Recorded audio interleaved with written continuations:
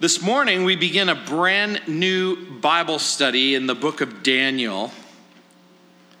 So turn in your Bibles to page 1003. Oh, wait a minute. You might have a different Bible than me. Go to the Old Testament. If you get to Isaiah, start going right. The way you remember it is Isaiah, Jeremiah, Ezekiel. You're going to land on Daniel. So we're going to go Daniel chapter 1. We're going to be looking at verses 1 through 7 in our introduction to Daniel. So I'm going to pray, and then we are going to, I know, it's Video City this morning. I'm going to show you a 90-second video of an introduction to Daniel. And of course, I'm hoping that it's going to set the tone for our study in the book of Daniel. It's going to be exciting. You ready? Let's pray.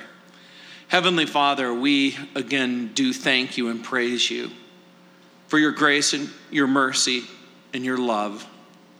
Lord, we know that the book of Daniel is really a book about the rise and fall of kingdoms.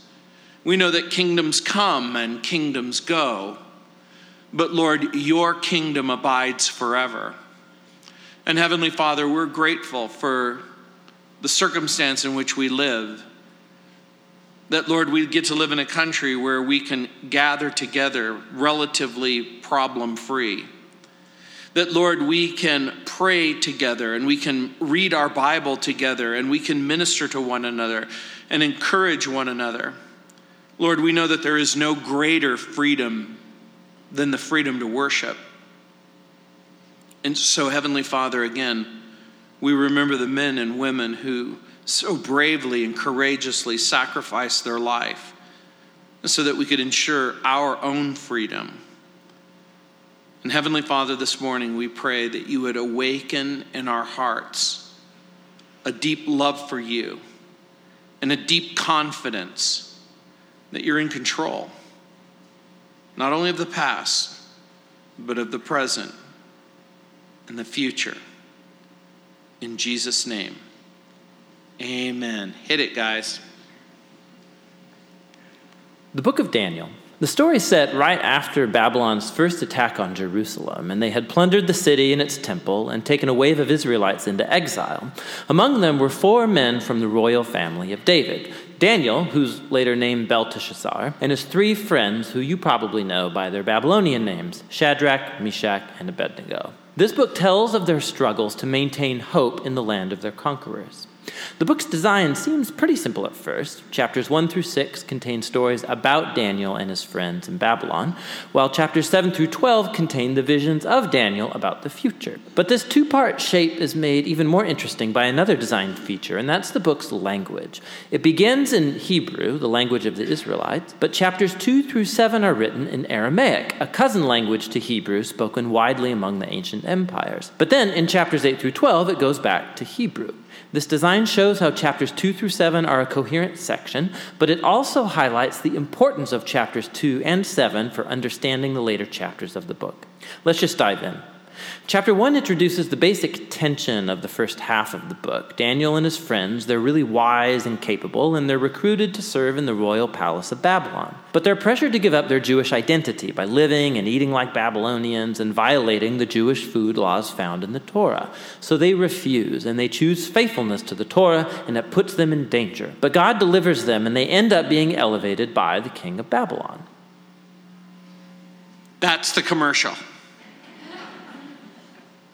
Daniel chapter 1, verses 1 through 7, we read, "In the 3rd year of the reign of Jehoiakim, king of Judah, Nebuchadnezzar, king of Babylon, came to Jerusalem and besieged it.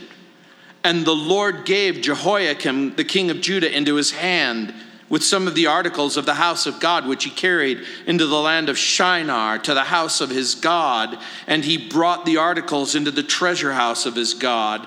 Then the king instructed Ashpenaz, the master of his eunuchs, to bring some of the children of Israel and some of the king's descendants and some of the nobles, young men in whom there was no blemish, but good looking, gifted in all wisdom, possessing knowledge and quick to understand, who had ability to serve in the king's palace, and whom they might teach the language and the literature of the Chaldeans. And the king appointed for them a daily provision of the king's delicacies and of the wine which he drank, and 3 years of training for them, so that at the end of that time they might serve before the king. Now from among those of the sons of Judah were Daniel, Hananiah, Mishael, Azariah. To them the chief of the eunuchs gave names. He gave Daniel the name Belteshazzar, to Hananiah, Shadrach, to Mishael, Meshach, and to Azariah, Abednego. The book of Daniel is unique in many ways. The book of Daniel reveals the details of God's prophetic plan for the nations and for Israel.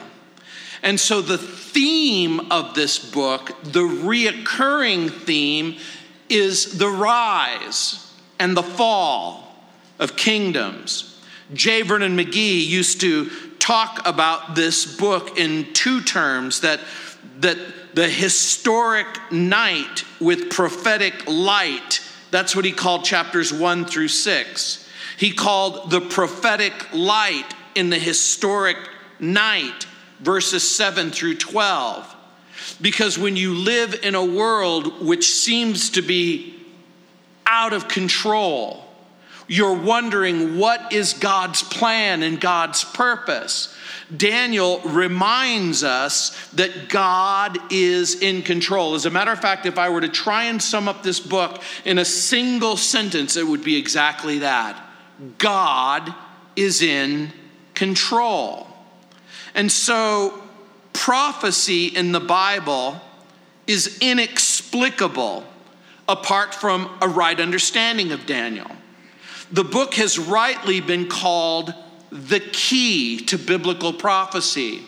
You will never understand prophecy or the book of Revelation unless you understand this book. So the book of Daniel is personal. It is historical. It is prophetic. And so Daniel will record 3 separate times of personal trial and great testing. The first is in chapter 1, as he arrives in Babylon with his 3 friends. The second is that most familiar story to you, the story of the fiery furnace in chapter 3. And then there's a third event, when Daniel finds himself in a lion's den in chapter 6. Daniel and his friends are going to experience great victory and deliverance, but you have to understand something. That victory and deliverance will not be possible unless Daniel and his friends pass the first test. You see, there's going to be great tests in each and every one of our lives. And your ability to pass the test at the beginning is going to determine your ability to pass the test in the middle of your journey and at the end of your journey. That makes sense, doesn't it? And so right away, you might be thinking, well, I've already blown it, and I've already had a life that's been marked by failure. But I'm here to tell you something, that the biblical principle is love him and obey him now. We can't change what we've done in the past, but we can change what we're doing in the present. Daniel's life of victory and faithfulness begins with a decision to honor the Lord and obey the Lord. And guess what? Your decision to honor the Lord and obey the Lord is going to bring about the unfolding drama of the journey that God has called you to. So the chapter begins with a description of Daniel's captivity and education in verses 1 through 7. It's going to continue with Daniel's commitment to remain faithful and steadfast to the Lord his God in verses 8 through 21. in Daniel, we're going to see the past. And we're also going to get a glimpse of the unfolding drama that is happening all around us. And you're also going to get a glimpse into the future. But Daniel's message isn't simply for those who are curious about what's going to happen. The book of Daniel is going to provide lessons for us on how we can live in the here and the now. So what does history and prophecy have to do with personal integrity? Well, part of the point is what I've already taught some of you for the last couple of years. For those of you who are with me in the book of Matthew, remember we looked at the life of Jesus, the birth of Jesus, the life and the teachings of Jesus, and the death of Jesus, and the resurrection of Jesus. What does all of this have to do? Because if God has revealed himself in history and prophecy, that revelation informs our personal activity and our personal integrity. Part of what I've tried to share with you is that a real Jesus has come back to life. And if that's true, if what God has said about himself in the past, and if what God has said about himself in the person of Jesus, the life of Jesus, and the resurrection of Jesus, then we have every reason to believe that what God says about the future is true. And I've tried to help you understand that in the Lord Jesus you have power and you have joy, which gives you the ability to communicate a personal testimony to a watching world. And what will that testimony be like? It's going to be very difficult if there's an absence of power in your life and an absence of joy, and you've compromised your personal testimony. Well, I'm here to tell you that faithfulness can begin right now. And so we begin with the depravity and the captivity of Daniel and his friends. Look at verse 1 again. It says, in the 3rd year of the reign of Jehoiakim, the king of Judah, Nebuchadnezzar, king of Babylon, came to Jerusalem and besieged it. The verse begins with a tale of 2 kings. In the course of Daniel's long service to the Lord, Daniel is going to see kings come and he's going to see kings go. Most scholars place the sacking of Jerusalem by Nebuchadnezzar shortly after his victory at Carchemish in the early summer of 605 BC. There were 3 separate attacks on Jerusalem by Nebuchadnezzar. In these 3 separate attacks, in the first attack, he doesn't completely destroy Jerusalem.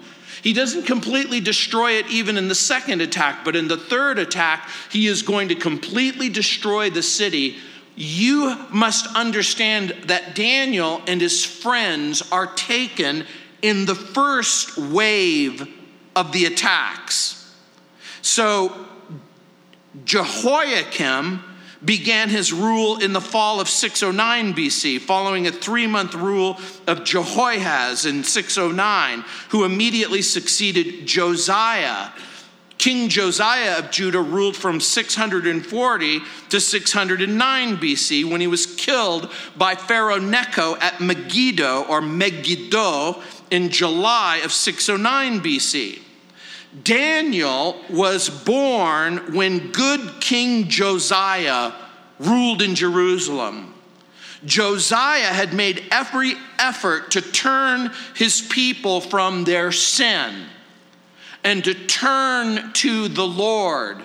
So the times of Josiah were a time of a brief revival of what it meant to be a Jew and what it meant to be a part of the covenant people. This last week, I saw a video of all things of my kindergarten teacher and my 4th grade teacher. My elementary school was celebrating 60 years of its existence.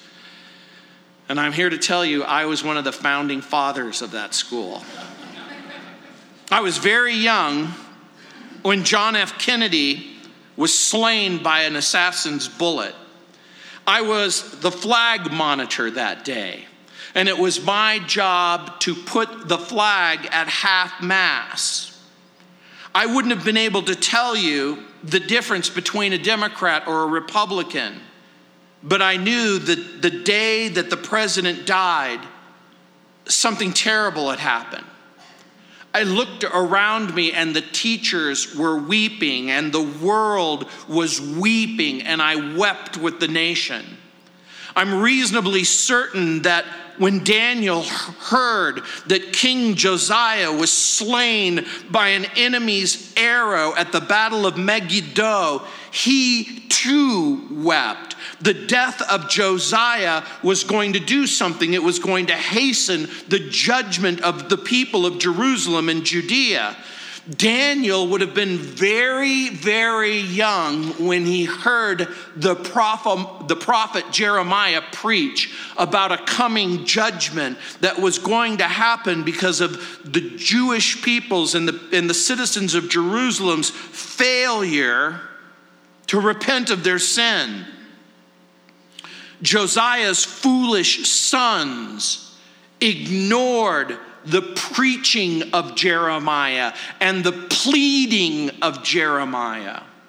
Throughout your life, you've experienced people who have preached to you and pleaded with you to turn from your sin, to acknowledge who Jesus is and the love of God in your life.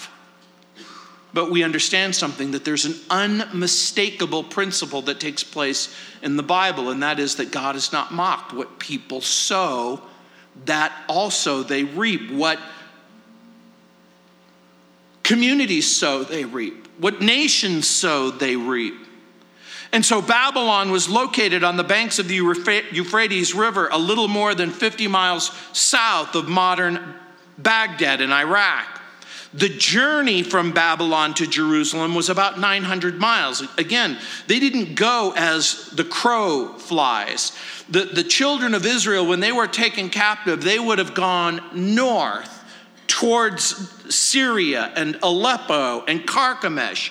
Then they would have followed the river Euphrates until they came to Babylon. The journey would have taken probably 4 months. Later, when Ezra and the captives are released, it would take them about 4 months to make the journey from Babylon back to Israel.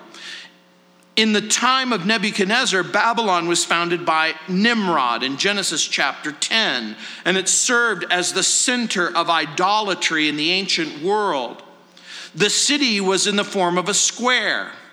The ancient city of Babylon was 14 miles long and 14 miles wide. So it was 14 miles by 14 miles by 14 miles. The city of Babylon is mentioned 260 times in the Bible. There's only one city mentioned more times. Who can guess which city that is? Jerusalem. Because those are the two great cities in the Bible. Jerusalem becomes a type and a picture of the city of God. Babylon becomes a type and a picture of the city of man. The city of human beings apart from God, apart from the plan of God, apart from the revelation of God, apart from the will of God. Babylon becomes a type and a picture of the world in which we live. And so I want you to think about this for a moment, because Daniel is born in Jerusalem and he understands his Jewish roots and the home in which he lives and the God in which he serves. But he is going to be forced into the consequences of the rebellion and disobedience experienced by his fathers and grandfathers. This is one of the most tragic things that could possibly happen, is that our children and our grandchildren have to reap what we have sown. And so, it says in verse 2, "And the Lord God gave Jehoiakim, the king of Judah, into his hand with some of the articles of the house of God, which he carried to the land of Shinar." The land of Shinar is the whole basin of the delta of the Euphrates. So if I say to you something like, Colorado is our state, and the Front Range covers the area that covers the whole front of the Rocky Mountain region. So the Front Range is the Rocky Mountain region. So we have a name for our state, Colorado. We call the part of the state the Front Range that is east of the Rockies. Shinar is that area that encompasses the whole Euphrates Delta. And so it says, to the house of his God. And he brought the articles into the treasures of the house of his God. I want you to pause again. The story begins with a dramatic picture of war. There's a conflict and a war. And Jerusalem is going to fall. And Babylon is going to rise. Why did the Lord give Jehoiakim, the king of Judah, into the hand of Nebuchadnezzar? And note what the text says. It says, the Lord gave Jehoiakim, the king of Judah, into his hand. It wasn't an accident. It wasn't poor planning or military ineptness. It was the consequences of rebellion and disobedience. The fall of Jerusalem was inevitable. Why? Because the people of Jerusalem and Judea were not just once, not just twice, but repeatedly warned. They were repeatedly warned. Please abandon your sin.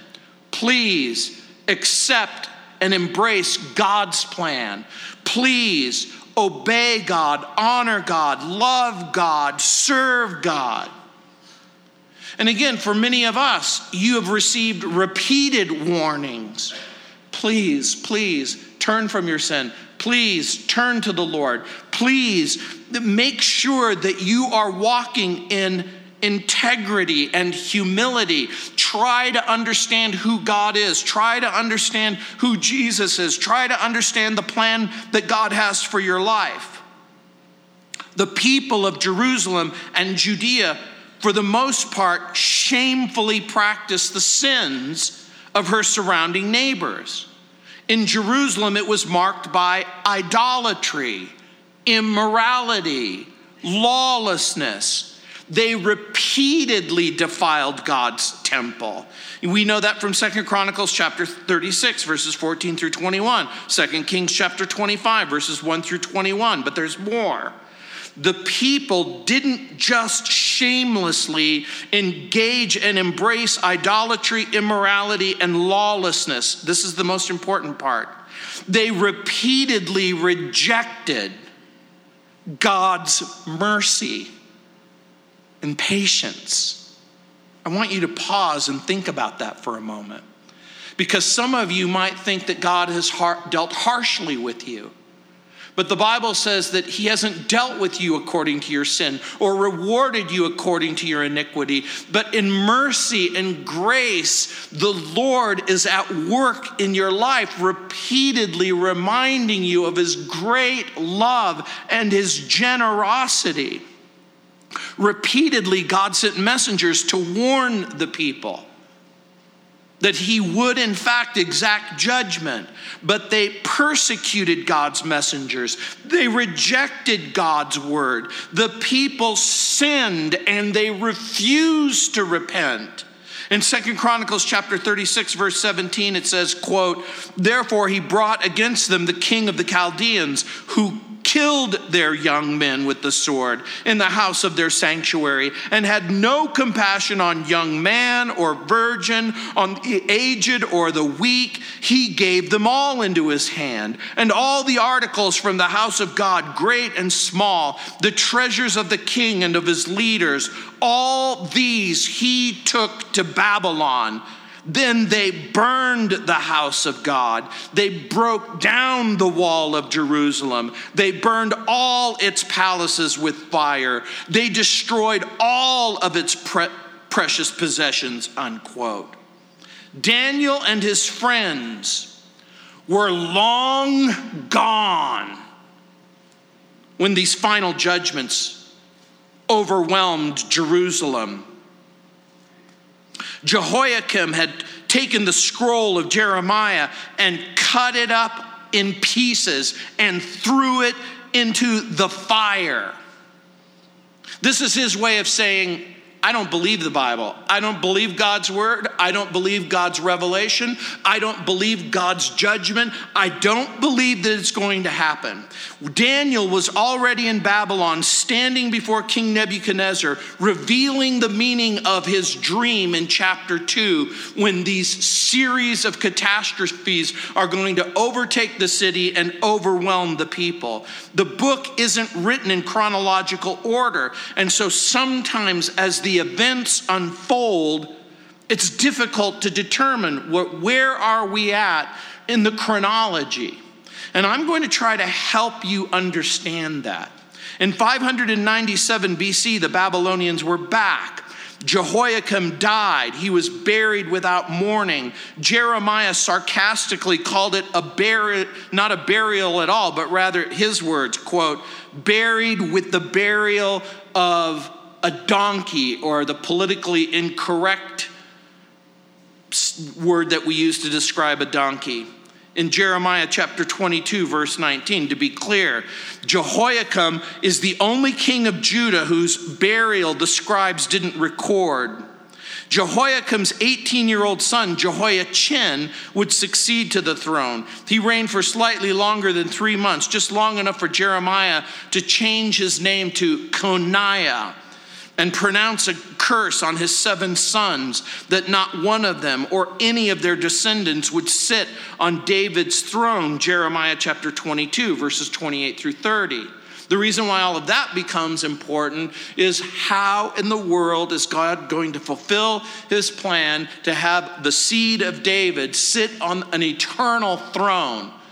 Well, remember, God's in control.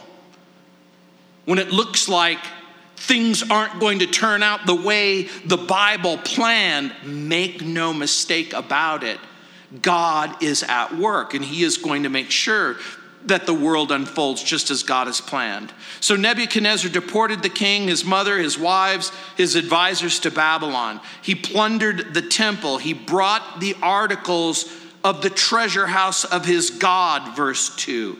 This was done to assert the superiority of the Babylonian deities over the deity of Israel. In other words, taking these articles, that means the showbread, that means the laver, that means all of the articles that were used in the Jewish sacrifices in the temple, they are taken away. And again, this was their way of saying, our gods are stronger than your gods. Now again, we need to pause, because you live in a culture and a society that will constantly assert that the God of the Bible is dead or meaningless or irrelevant, that the most important thing in the world isn't what the Bible says about God. The most important thing in the world is what I feel about God, or what I believe about God. But nothing could be further from the truth, because your personal feelings or even beliefs aren't the standard or the measure whereby we begin to understand exactly who this God is. It's the revelation of himself given in the Bible. You see, the Bible will constantly call us not to determine what we believe based on what we feel, but based on what the Bible reveals. The Bible says that the just shall live by faith, not by feelings. And so the king deported thousands of soldiers, craftsmen, nobles, leading citizens. Nebuchadnezzar left behind the poor and the weak and the crippled. Ezekiel was one of the nobles carried away at a later date from Daniel. Nebuchadnezzar left a vassal king to rule of the royal line of Judah named Mattaniah, and then his name is changed to Zedekiah. He was Jehoiachin's uncle and the youngest son of Josiah. The Holy Spirit sums up his rule this way in Jeremiah 52:2. He did evil in the sight of the Lord. So the temple was full of idols. Back came Nebuchadnezzar for a third time, full of wrath and full of anger. Jerusalem falls on what the Jewish people call the day of the Holocaust, Tish B'Av, the 9th of Av. It typically took place in July or August, but it was on the 9th of Av, Tish B'Av, that Nebuchadnezzar destroys the temple. It was on the 9th of Av, Tish B'Av, a generation after the death and the resurrection of Jesus, that the Romans will destroy yet another temple. And according to the Bible, there's going to be yet another temple that will be destroyed once again. As a matter of fact, the book of Daniel is going to cover the time of the ascendancy of the Gentiles and the Babylonian rule. It's going to take us through the time of the Medes and the Persians and the Greeks and the Romans. And then it's going to fast forward to a future time and the revelation of an Antichrist. And it's the book of Daniel that gives us the sharpest and clearest picture of this future Antichrist.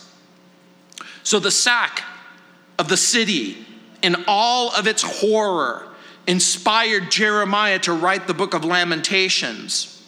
Zedekiah is caught trying to escape, and the last thing that he will see is the murder of his sons before he is blinded and bound and sent back to Babylon, where he will die. This is where Daniel is already. This is the place where Daniel is going to unfold his ministry. He is going to obey the instructions given by Jeremiah the prophet. Jeremiah the prophet had said, "You will stay in Babylon in captivity for 70 years. And so you need to understand something, that when Daniel leaves Jerusalem and he's taken away, either he or his friends have under their arms the scrolls of the book of Jeremiah. Daniel may live in Babylon, but his true home is going to always be in Jerusalem. We're going to see that throughout his life. He's going to always turn towards Jerusalem. He's going to remember God's plans and purposes for his people and the unfolding of the future. And so, they're going to ask questions just like you ask questions. Where is God? Why does God let this happen? Why is this happening to his people? What's going to happen? Is God in control? And the answer is yes. God gave the temple treasures and the sacred vessels into the hand of a pagan king. God had left the temple in the city of Jerusalem way before, in Ezekiel chapter 10, verse 4. And so in a very real sense, the time of the Gentiles had begun. In Luke chapter 21, verse 24, Jesus will talk about those times. Daniel took the scroll of Jeremiah, he reads it and he rereads it. In Luke chapter 21, verses 20 through 28, it describes a time when Jerusalem is surrounded by armies and destroyed. And in verse 24, it says, quote, "And they will fall by the edge of the sword and be led away captive into all nations. And Jerusalem will be trampled by Gentiles until the time of the Gentiles are fulfilled." These are the words of Jesus. The words of Jesus tell us that there's a plan and a purpose that God has for the unfolding kingdoms of men and the plans and the purposes that he has for his own people, the people of Israel. But what's the bottom line? Sin brings judgment. A failure to repent To repent brings discipline. Paul warns in 1 Corinthians chapter 11, verse 31, if we would examine ourselves, we would not be judged by God in this way, unquote. So the big takeaway for us is this. In order to avoid discipline and judgment in our lives, we're asked, please evaluate what's going on in your heart. Please ask and answer the question, what are you doing with your life? Tell me what you're doing with your life. Because I know that sometimes we feel like we've been taken captive by sin or life's experiences or failure. We think that we've been uprooted from the world that we grew up in, and we're taken to a place where we don't really want to be. Have you ever felt like you were taken away violently from that place of security and safety to a place of insecurity and fear? Can you imagine Daniel and his friends? They're taken from Jerusalem. They're taken from the world in which they live. And now they find themselves in the palaces of Babylon. How are they going to maintain their devotion to God? How are they going to maintain the commitment? How are they going to maintain the covenant? How are they going to offer sacrifices when there is no temple and there is no sacrifice? How are they going to honor and obey God in a world where it seems that all of the things that made honoring and obeying God gone? But now we discover something that the Jews have had to revisit over and over again. And that's the statement of Habakkuk, that the just shall live by faith. That the just shall live by faith. How am I going to honor God? How am I going to maintain power and witness and testimony? And so it continues with a description of the captives in verses 3 and 4. Look what it says. Then the king instructed Ashpenaz, the master of the eunuchs, to bring some of the children of Israel and some of the king's descendants and some of the nobles, young men in whom there was no blemish, but good looking, gifted in all wisdom, possessing knowledge and quick to understand, who had ability to serve in the king's palace, and whom they might teach the language and the literature of the Chaldeans. Part of what you need to understand at this point is the king is not, I repeat, not interested in Jews going to work for him. This king is interested in Jews being absorbed into a Babylonian system. His headmaster in charge is Ashpenaz, the master or the prince of the eunuchs. The word in Hebrew is saris. Saris can mean eunuch, but it can also mean a government official. We're not told if Ashpenaz was a eunuch or whether or not Daniel and his friends were subject to that extreme measure, but we know that they're being invited to participate in that world. And they're young men. By the way, it's a very specific word that's used in the Hebrew in verse 4, young men. It meant youth. And it typically meant a youth between 14 and 17. In other words, this is at that time of adolescent malleability. There were some minimum requirements to serve in the king's court. Number one, the first had to do with personal appearance. The second had to do with professional ability. So the young men were to come from the royal line of Judah. The king didn't want odd-looking boys who would offend his royal sensibilities. And Ashpenaz was to focus on their professional abilities.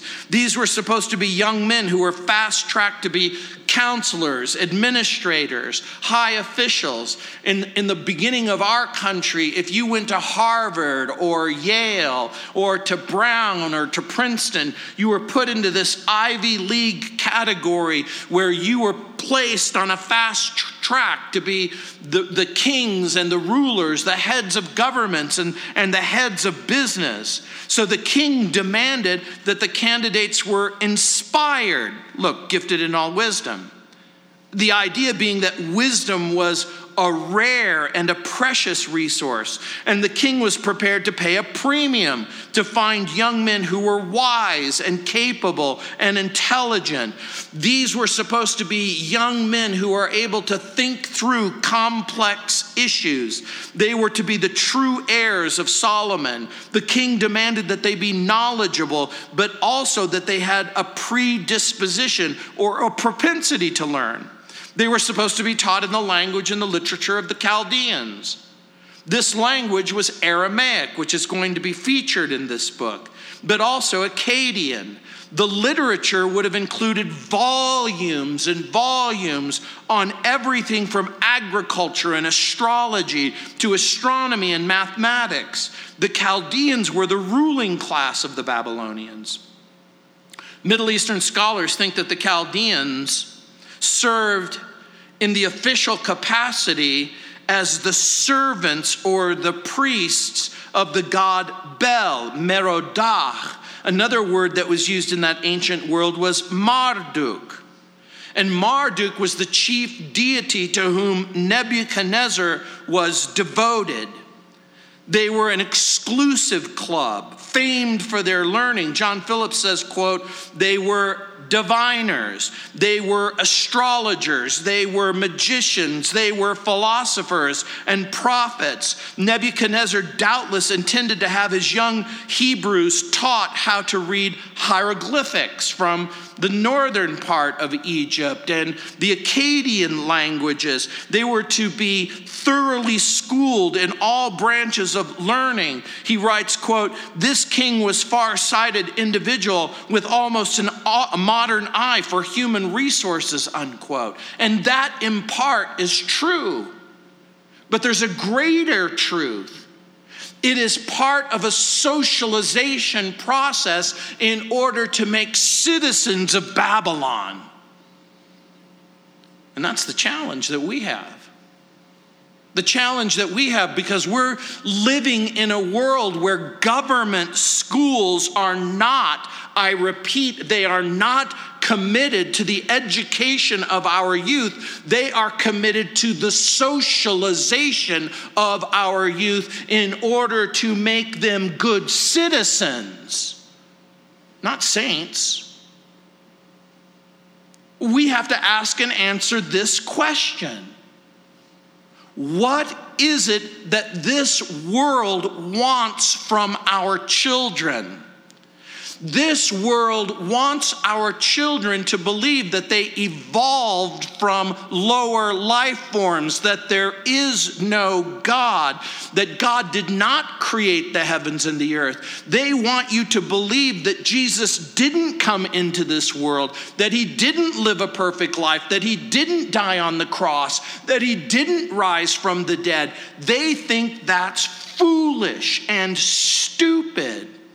There are people who actually believe that by you coming to this church and sticking your children in our children's ministry or inviting them to Vacation Bible School, where they will actually begin to love the Lord Jesus and believe that the Bible is true, that you're abusing them, that you're putting them on a fast track, a miserable track, where they will be conformed into this religious presupposition. Some of you grew up in a world where they thought that church, Christianity, and the Bible is a form of brainwashing.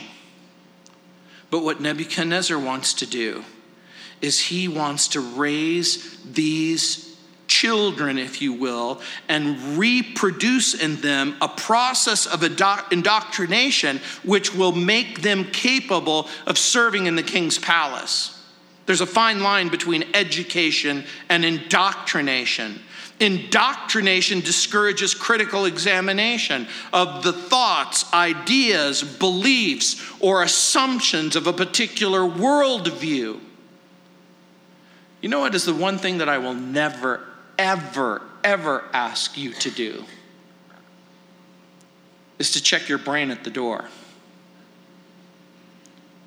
To say, believe this or leave. tried to help you understand all of the reasons and the evidences why we can trust the revelation of God in the past. That what the God of the Bible reveals about himself is true and it will remain true. In a pejorative sense, indoctrination suggests using force or pressure to manipulate people into thinking or acting a certain way. Clearly, education implies training and discipline and the acquisition of at least a basic body of information. And so they're going to have to make some decisions in crisis. In verse 5, it says, and the king appointed for them a daily provision of the king's delicacies and of the wine which he drank, and 3 years of training for them, so that at the end of that time they might serve before the king. Now from among those of the sons of Judah were Daniel, Hananiah, Mishael, Azariah. To them the chief of the eunuchs gave names. He gave Daniel the name Belteshazzar, to Hananiah Shadrach, to Mishael, Meshach, to Azariah, Abednego. Daniel and his friends are offered a full ride, all expenses, scholarship to the University of Babylon. Now you've got to understand something. Remember, they've been ripped out of their culture. They've been ripped from their world. They've been placed in an entirely new and a different world. And in that new and a different world, you might think, well, if everybody else is in such deep and tremendous difficulty, they literally are victims of the ravages of war, you would think, wow, I get to live in a palace. Wow, I get to live and eat the most sumptuous foods that are available. Wow, I get access to the sum and the substance of all of the learning that humanity has to offer. Daniel and his friends are minorities in a majority culture. The king's appointment isn't just going to be a safe and a secure place. It's going to lead to a moral crisis and an identity crisis. Because these young men are going to have to ask the question, how am I going to keep kosher in captivity? Do I even need to keep kosher? Why don't I just give up? Jerusalem is gone. The sacrifice is gone. Whatever God wanted doesn't seem to be working out. But Daniel knows that through the prophet Jeremiah, he predicted that resistance and rebellion and disobedience to God was going to result in judgment and captivity, but that God had a plan and a purpose. In Daniel's mind and heart, he knew that the people of Israel are going to go back to Jerusalem because God has unfinished business with the Jew and he has unfinished business with the world. He's going to bring a Messiah forth. That God's plans and purpose is going to include salvation from sin and reconciliation to God. And so are these young men going to adopt and embrace the Babylonian worldview? Are they going to influence it, or is it going to influence them? It's the same challenge that you face as you're thinking about going to that college or university. It's the same challenge that you face in high school when you are repeatedly told, no, the Bible can't be true. No, when the Bible's version of the creation story, it is a myth and a legend, not worthy of consideration. When you learn the language and literature of the culture in which you are living, is it going to mold you and shape you in your identity? The issue isn't simply eating foods or keeping kosher. The central issue is, what is it going to mean to be loyal to God, faithful to God, steadfast to God? Captivity restricts freedom. If you're in a drug or an alcohol rehabilitation center, it's going to restrict your freedom. If you're in bondage to alcohol or sexual addiction, it's going to restrict your freedom. If you are in a miserable marriage, it's going to restrict your freedom. If you are in a circumstance where you feel where you're working, you can't honor God, you can't obey God, you can't serve God, it's going to severely restrict your freedom. So how are you going to remain loyal and faithful? How are you going to resist temptation? How are you going to resist compromise? I grew up in a generation marked by nonconformity. If people are going that way, I'm going to go the opposite way. There is some advantage to growing up in a contrarian culture. There is some advantage when your rebellious child says to you, no. Now, am I encouraging rebellion and disobedience from your kids? No.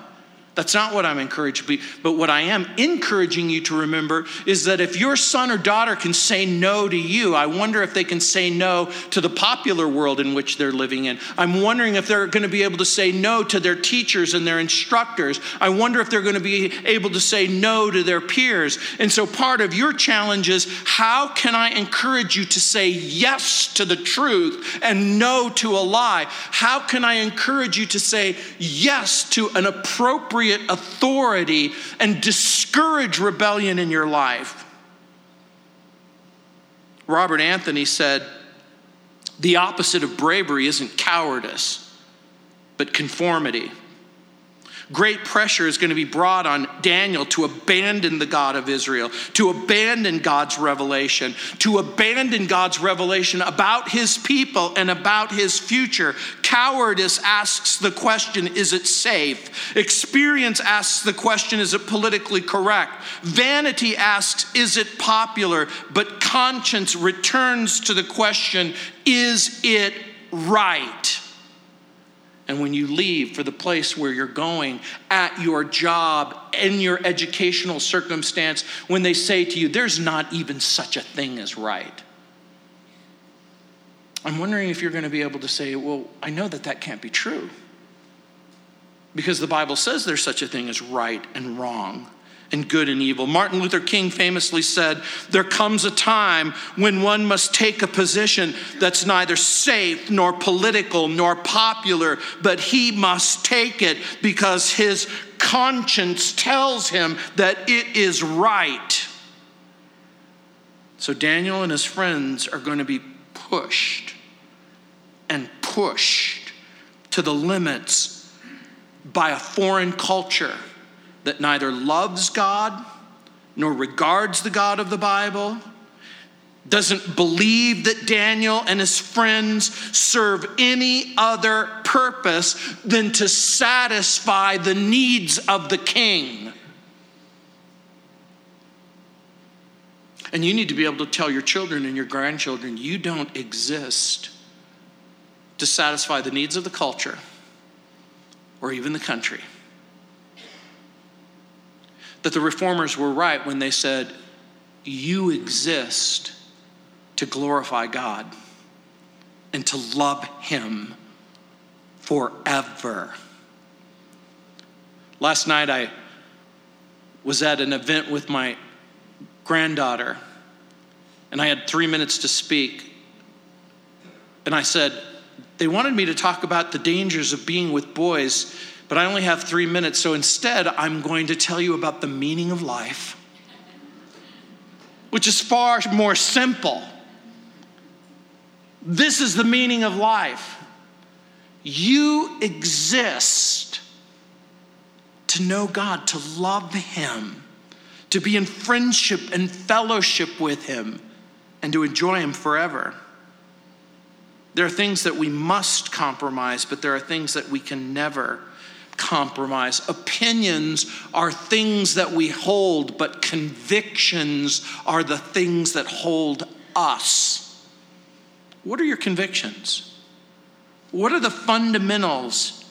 What is the fabric that constitutes your deeply held beliefs? Someone said that character is what we value in our being. Reputation is what men and women think of us, but character is what God and angels know about us. You see, the character that's described in chapter 5, the character that's forged and formed in the later events of this book is going to unfold in this very first chapter. Who you are tomorrow will inevitably be determined by who you are today. And so, why would the chief of the eunuchs change their names? The change in names is designed to hasten their assimilation into this foreign culture. The changing of the name is the hope that it will distance themselves from their Hebrew identity, from their Hebrew language, from their Hebrew culture, their Hebrew religion, and their Hebrew race. The hope is to give them a new identity with new gods in a new future. You see, in that ancient world, a name wasn't just a mere label. It was meant to incorporate something about that person's identity, an occupation and preoccupation. Daniel's name means God has judged, or God is my judge. Hananiah means Yahweh has been gracious to me. Mishael means who is like God, or who or what is God like. Azariah means Yahweh has helped me. The Chaldeans and the Babylonians believed their God was superior to the God of Israel. And so in order to subject and defeat and sublimate and assimilate, they're going to change the names that speak of the generosity and superiority of the Babylonian deities. Daniel is renamed Belteshazzar, meaning Bel, protect his life, or Bel, protect the king's life. Bel is the Babylonian deity. Hananiah's name is changed to Shadrach, meaning command of Aku. Aku is another Babylonian deity. Mishael is changed to Meshach, which is who is Aku. Azariah's name is changed to Abednego, which means the servant of Nebo. Nebo is also known as Nebu, which was also a Babylonian deity. So Nebuchadnezzar's name meant Nabu has protected my inheritance, or Nabu has protected my boundaries. So again, even in this name, it's to distance themselves from their history, their identity, and their belief. And so what's the goal of eating the king's food and adopting the names? It's to make the children of Judah suitable for their new service in their new world. But this is going to be the challenge. It's the challenge of the New Testament that Paul talks about in Romans chapter 12, verse 2, when he says, don't be conformed to this world, but rather be transformed by the renewing of your mind so that you can prove what is the good and the acceptable and the perfect will of God. In a sense, Daniel and his friends are in a new place, learning new things with a new diet and new names. Question, is it going to change their heart? Is it going to change their life? Is it going to change their way of thinking about God? Is it going to change what they know about the revelation of God? Is it going to change what they know about their past and then the future that God has for them? Because thus far, this is what they're being asked to do. Forget their history. Forget God's plan for the future. And so the test in chapter 1 is going to determine their victories for the rest of the book. You see, the book of Daniel is about God, how God will show his everlasting wisdom. He's going to show his everlasting power. He's going to show his everlasting faithfulness. But the way that he's going to demonstrate that wisdom and power and faithfulness is because a group of young men believe in God's power. Believe in God's love. Believe in God's faithfulness.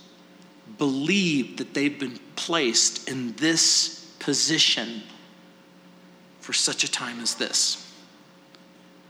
That, ladies and gentlemen, is the introduction to our book. You excited? Let's pray. Heavenly Father, Lord, we know that we live in a world where there's constant pressure. The book of Daniel describes the unfolding of human history as it relates to God's perfect plan in order to bring forth God's perfect Messiah. Lord, you have a plan for us.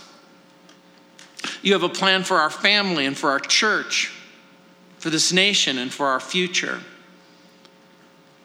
Lord, we pray that we would be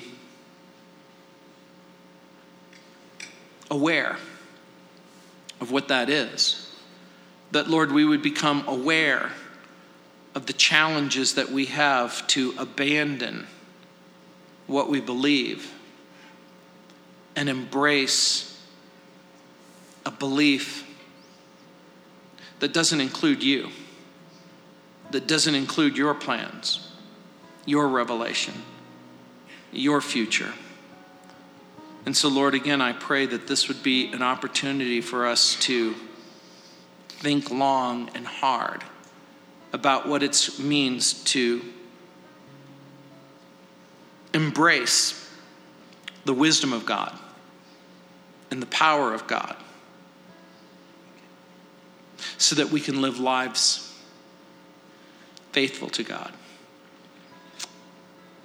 In Jesus' name, amen.